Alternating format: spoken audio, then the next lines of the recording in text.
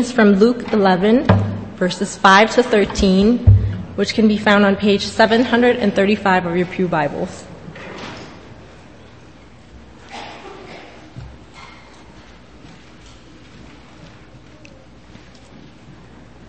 Luke 11. Then Jesus said to them, "Suppose you have a friend, and you go to him at midnight and say, 'Friend, lend me 3 loaves of bread.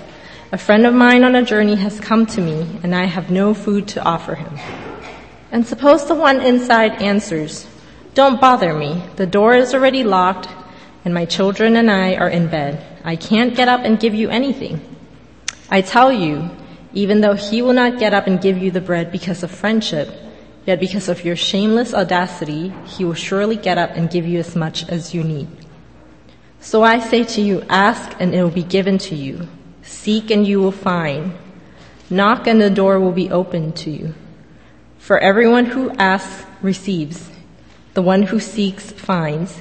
And the one who knocks, the door will be opened. Which of you fathers, if your son asks for a fish, will give him a snake instead? Or if he asks for an egg, will give him a scorpion? If you then, though you are evil, know how to give good gifts to your children, how much more will your Father in heaven give you the Holy Spirit to those who ask him?" This is the word of God.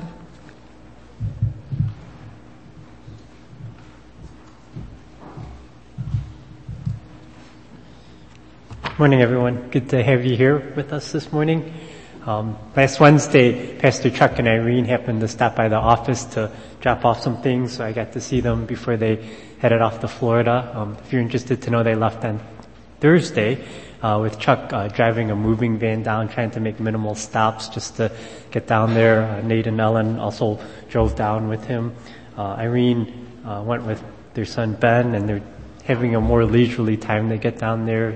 So they're probably not in Florida yet. I think they're going to make several stops, but I think Pastor Chuck is down in Florida already, and maybe he's out on a fishing dock somewhere this morning trying out the new rod you gave him last week. But they're both very appreciative of the lunch that you had last Sunday, and they wanted me to extend their thanks and just their appreciation for all your warm wishes and just the opportunity that they had to spend with you over the lunch last Sunday. And so as Pastor Chuck concluded his series last week, we're going to start a new series, as you see in your bulletin, on the parables of Jesus. This is going to last through the summer, and I think this is a good series for us to go through for a couple of different reasons. One is that if you've been attending our church for the last 2 years, you know that Pastor Chuck basically covered the entire Bible over the past 2 years, and doing so, he had to go through large swaths of scripture. Sometimes you would cover, a whole book of the Bible in a week. So I thought it would be good to take some time to just look at more specific portions of scripture and just dig deeper into them. And moreover, I thought it would be good, since we took such a broad brush of looking at scripture, it would be good to just kind of go back to the basics and just kind of look at, what Jesus emphasized as he taught his followers. And before we get into our parable for this morning, I thought it would be good to just start off with an intro as to, what are parables? Why did Jesus use them? And so as you can see in your bulletin, I kind of want to answer the what, where, and why questions. And so first, what is a parable? If a friend, an unbelieving friend asked you, I see in the Bible there's Jesus spoke in parables. What's a parable? What answer would you give them? I looked over many different definitions given by many different authors, and I like this succinct one that was given by John MacArthur, which I somewhat modified, and it is this. A parable is a story or a long simile with a distinct spiritual lesson. It's a story or long simile with a distinct spiritual lesson. The word parable is derived from 2 Greek words, which means to place alongside. So it suggests a comparison of 2 things. In Jesus' case, it refers to an analogy being made between something commonly understood and a profound spiritual truth that he would want to make to his listeners. To further explain, a couple of characteristics of the parables are this. Parables are illustrations from everyday life. They're illustrations from everyday life. Things that people could easily relate to back then. There's no mythical elements. There's no fictional elements. Jesus will never tell a story about a character like a Jedi or an orc or a creeper or something like that. They're all real places. He's never going to you talk about a parable that takes place in a place like Summoner's Rift or the Hallowing Abyss or things like this. They were all stories his listeners could relate to and understand. And they were all real-life events, though some would be understood as exaggerations of everyday occurrences. A second characteristic is that the lessons of the parable are God-centered, central, and often the only point. They're God-centered, central, and often the only point. They're given to teach a lesson in a specific context in which Jesus was teaching. So more should not be read into them. There's an example of St. Augustine who studied the parable of the Good Samaritan. Most of you, I would think, are familiar with that parable. And in studying the parable of the Good Samaritan, he concluded things like, well, the victim in the story represented Adam, and the robbers must have been the devils and his angels, and the Good Samaritan must have represented Jesus, and the inn represents the church. And him binding up the wounds of the Samaritan was him binding up sin and things like that. But, this is not how the parables are to be read. There's no allegory in the parables. The lessons are very simple, very focused. They often just make one point and maybe two, but more minor. Those would be more minor ones, but there's always a central spiritual lesson. Okay, so that's what a parable is. And where are the parables found? For those more familiar with the Bible, knowing that the parables were told by Jesus, you'd say, well, of course, the parables are in the Gospels. They're in Matthew, Mark, Luke, and John. But did you know that there are actually no parables in John? And Mark only contains 6 parables, which only one is unique. So the majority of Jesus' 40 or so parables that he told are found in the book of Matthew and Luke. None in John, one unique in Mark. And now moving on, if the same unbelieving friend as in the first question followed up your response by asking, well, why did Jesus give us parables? Why did Jesus talk in parables? My guess is the majority of you would kind of pause for a moment, maybe think for a little bit, and you would come up with a response sounding something like this. You'd say something like, well, Jesus told parables to better illustrate his teachings and make them more memorable for his listeners. He did it so that they would, he could better explain things and people could follow them. They would make it more memorable. And that's true. Good illustrations do stick with people. I've had many conversations with you who, without prompting, some of you will mention things like, oh yeah, remember when Pastor Chuck showed that Carrie Underwood video for his sermon? Remember when Pastor Chuck walked in with his doctoral robes before he gave the message? Remember when Pastor Chuck talked about that story about his friend Ray? It's funny, you guys remember these things, but when I often follow up asking, do you remember the point of the sermon, or do you remember the text that he preached on? You go, no. But the point to Jesus' parables is the same though, and that is, these illustrations are memorable and they help people understand spiritual lessons. So your answer, if you said something like that, would be correct, but actually you'd only be partially correct. And here's why. Turn your Bibles to Matthew 13. Matthew 13, and we're going to read verses 10 to 15. Matthew 13, 10 to 15. Let me read it for you. Give you a sec to turn to it. Starting with verse 10. The disciples came to him and asked, why do you speak to the people in parables? He replied, the knowledge of the secrets of the kingdom of heaven has been given to you, but not to them. Whoever has will be given more, and he will have an abundance. Whoever does not have, even what he has will be taken from him. This is why I speak to them in parables. Though seeing they do not see, though hearing they do not hear or understand. In them is fulfilled the prophecy of Isaiah. You will ever be hearing, but never understanding. You will be ever seeing, but never perceiving. For this people's hearts has become callous. They hardly hear with their eyes, and they have closed their they hardly hear with their ears, and they have closed their eyes. Otherwise, they might see with their eyes, hear with their ears, understand with their hearts, and turn, and I would heal them. So can you see from this passage that there's another reason why Jesus spoke in parables, and it's the exact opposite of the reason you might have just given. Instead of using parables to help illustrate truth for listeners, parables were also used to hide truth from those who reject Christ. In one sense, you could say it was judgment for those who would not hear, but in another sense, it was also an act of God's mercy. Because you see in verse 15 of Matthew 13, Jesus described these people as ones whose hearts has been hardened, one whose ears have been stopped up, one whose eyes have been closed.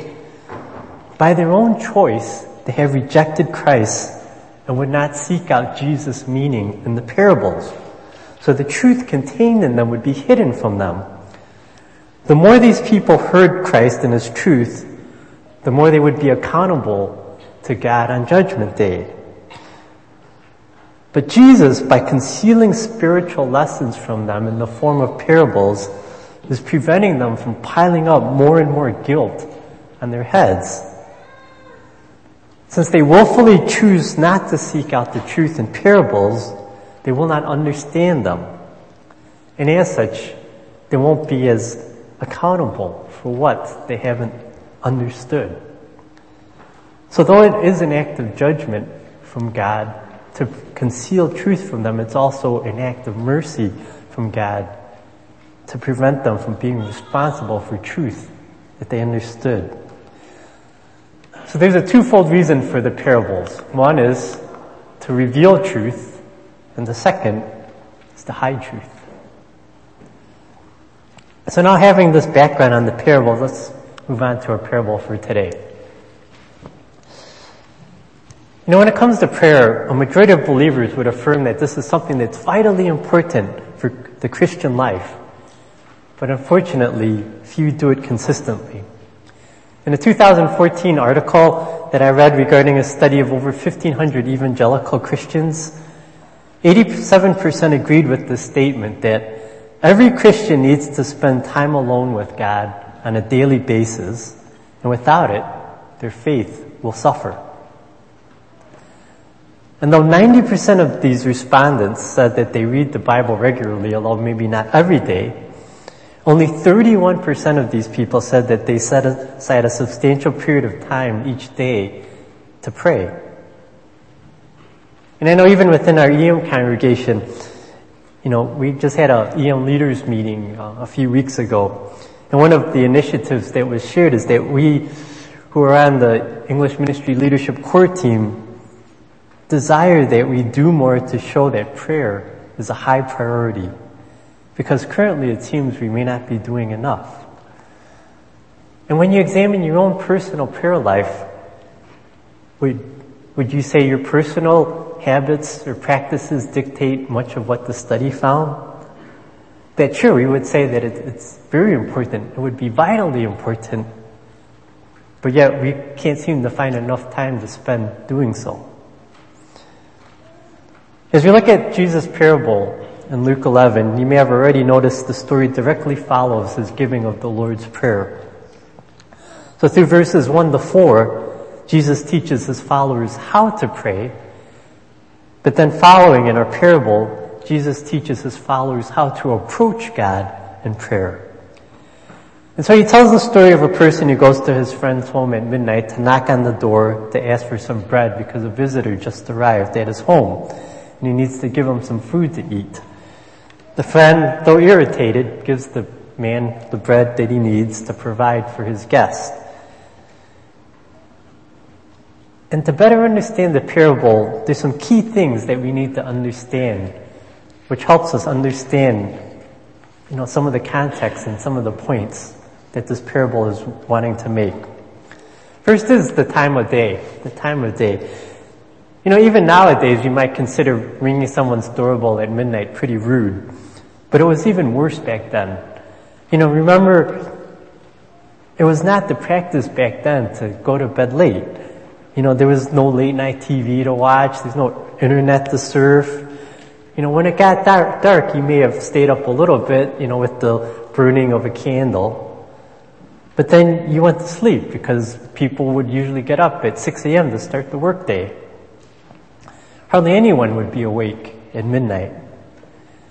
No one did anything late at night, except maybe for, as we saw in the story, this traveler who might plan a long journey to extend through late at night so he could escape most of the heat of the day. But other than someone like him, no one would be awake at night.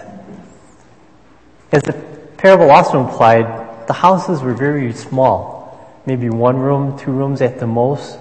So it would be quite an interruption to knock so late. You wouldn't just be bothering one person, you would be waking up the whole house. I remember Pastor Sandy was sharing with me that one time on the Hopi mission trip, maybe it was last year, and you guys would remember, some adults had to go out and get some things, and they told the leaders who stayed back, make sure you keep the church door open so that we can get back in. But then the people forgot and they locked the church door. So when they got back late at night, they couldn't get in the building. And so they figured out what they could do was knock on the window of one of the rooms, and they knew that this one person was sleeping right by the window, and that they could just wake him and he would open the door. And so that's what they did. They knocked on the window and woke that person up, and he opened the door and let them in. But they couldn't have done that back in Jesus' time, because once again, the houses were small, and the doors, it wasn't just these flimsy doors we had back then. They were big doors with chains and big locks.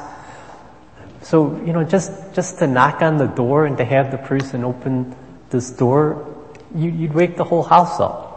And none of them, once again, would be too happy. So understand that the time of day, would cause quite an intrusion back then for the family, if someone knocked on the door. A second key factor was the emphasis on hospitality. Back then in the ancient world, hospitality was a priority.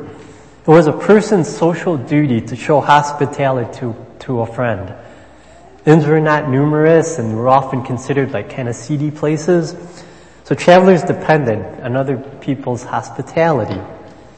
Any host would know he had a responsibility to properly care for his guests, no matter what time he or she arrived.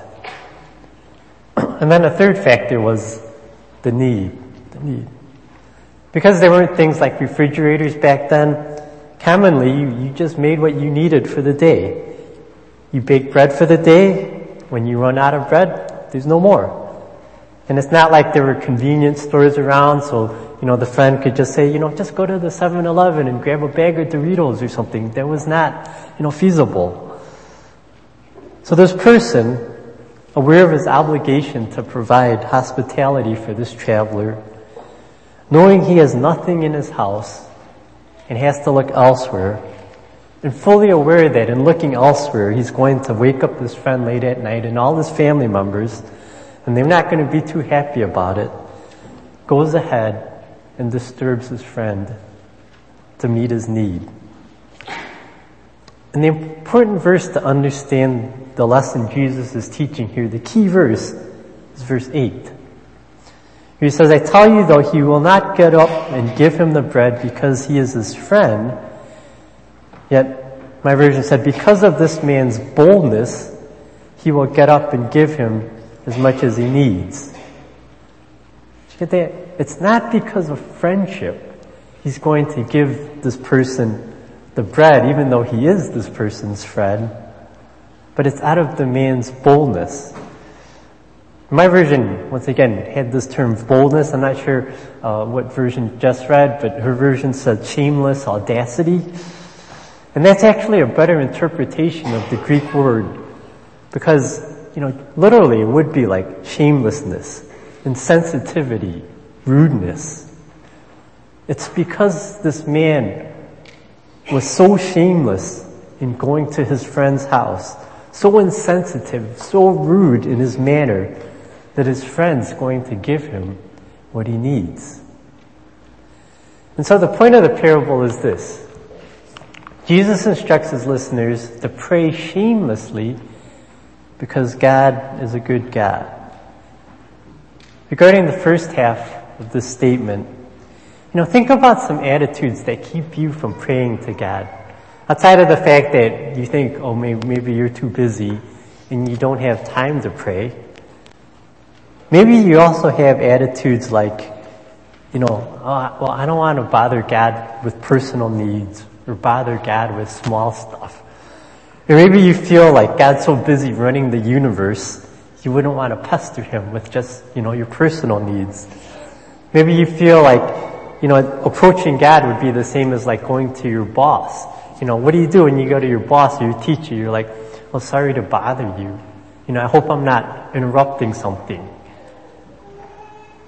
And maybe because of attitudes like this, you don't want to go to God in prayer.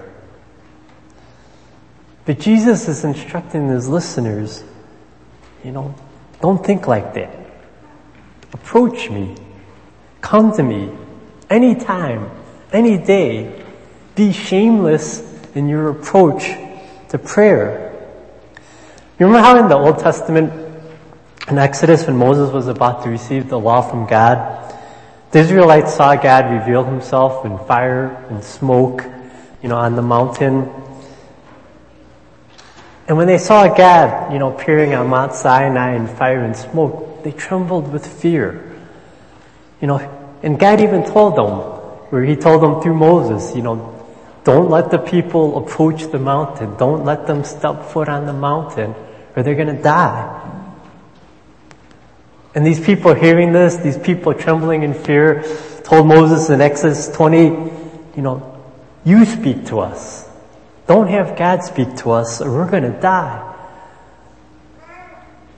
And contrast that with what the author of Hebrews tells his readers in Hebrews 4:6. He says, let us then approach God's throne of grace with confidence so that we may receive mercy and grace to help us in our time of need. The author of Hebrews would say, you don't need to be like the people back in Exodus who trembled with fear, who didn't want to even hear God. But they just wanted to hear God through Moses because they were afraid of him. He's saying, no.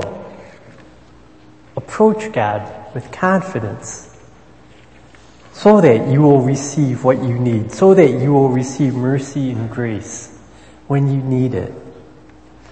And why can we have this confidence? Because God is a good God. The argument made in this parable is called the lesser to greater argument. What Jesus is saying is, if the friend, though irritated, though thinking you're rude, will give you the bread that you need, how much more will God?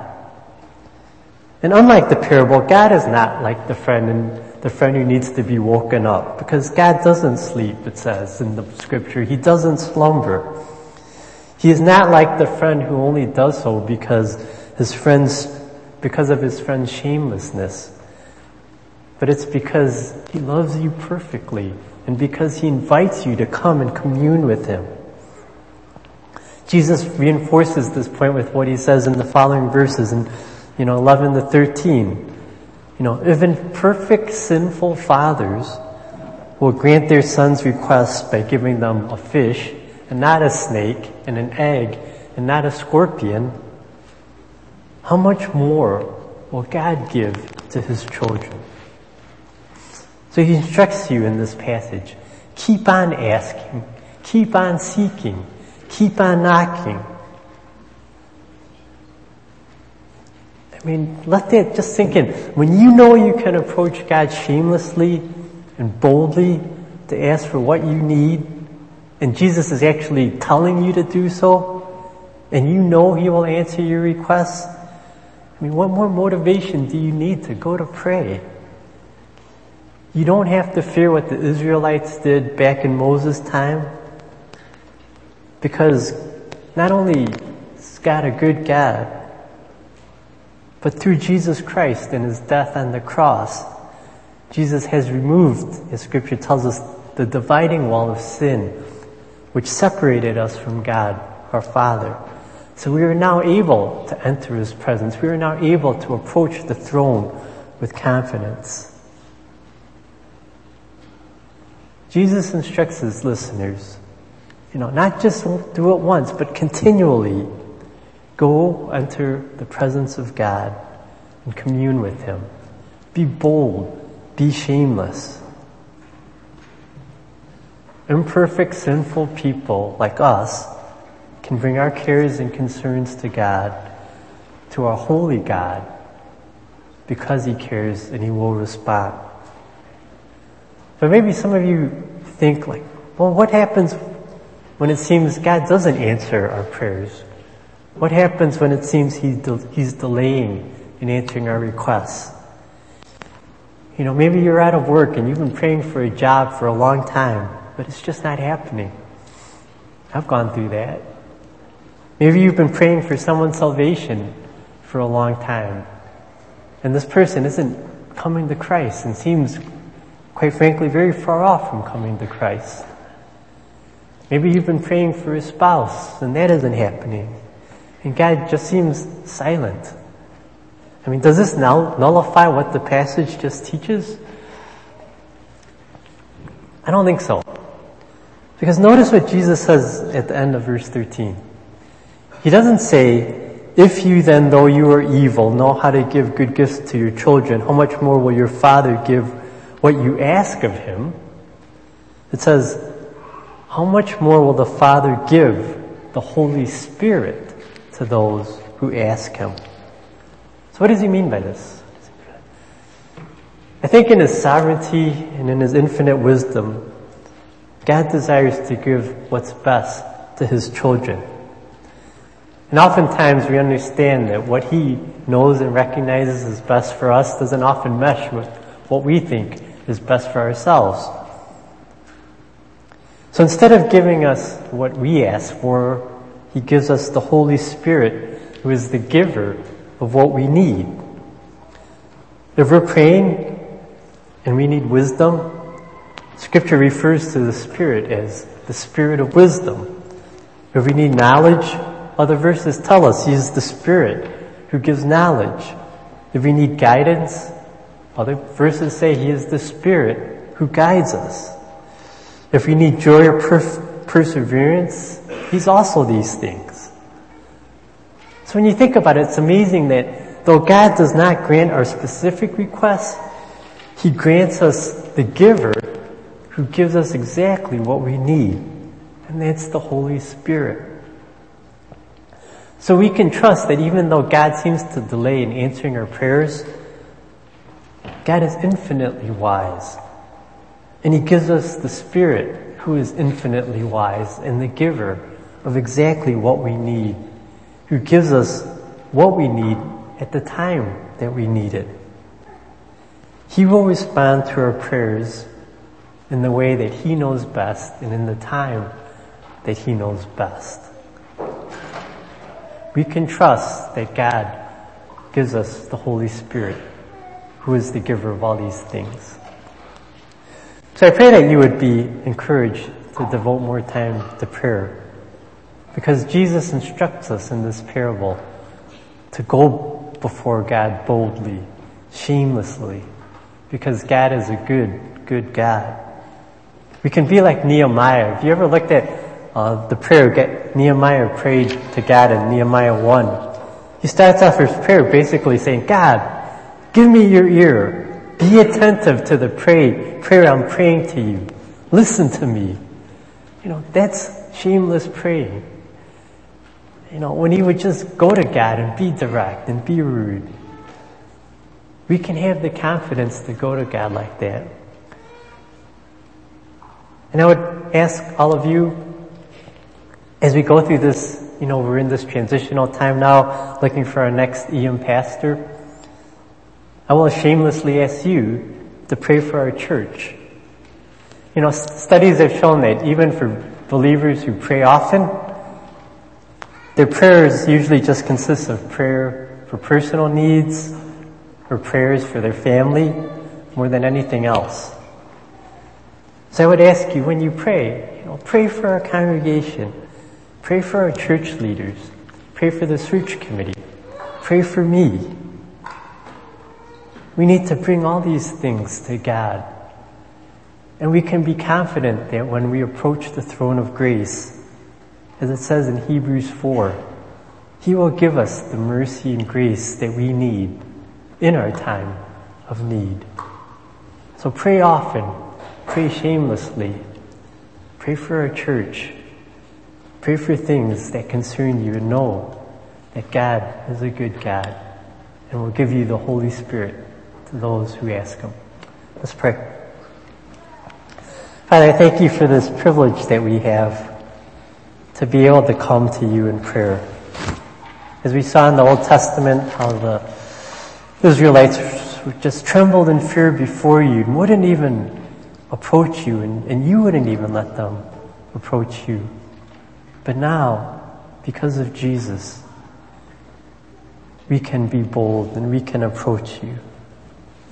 Lord, may we not be hesitant to pray, thinking that we're too busy, or we're too imperfect, or we're too sinful for you to hear our prayers. May we know and be encouraged how to pray to you shamelessly, because that is what Jesus instructs us through this parable. We pray these things in Jesus' name. Amen.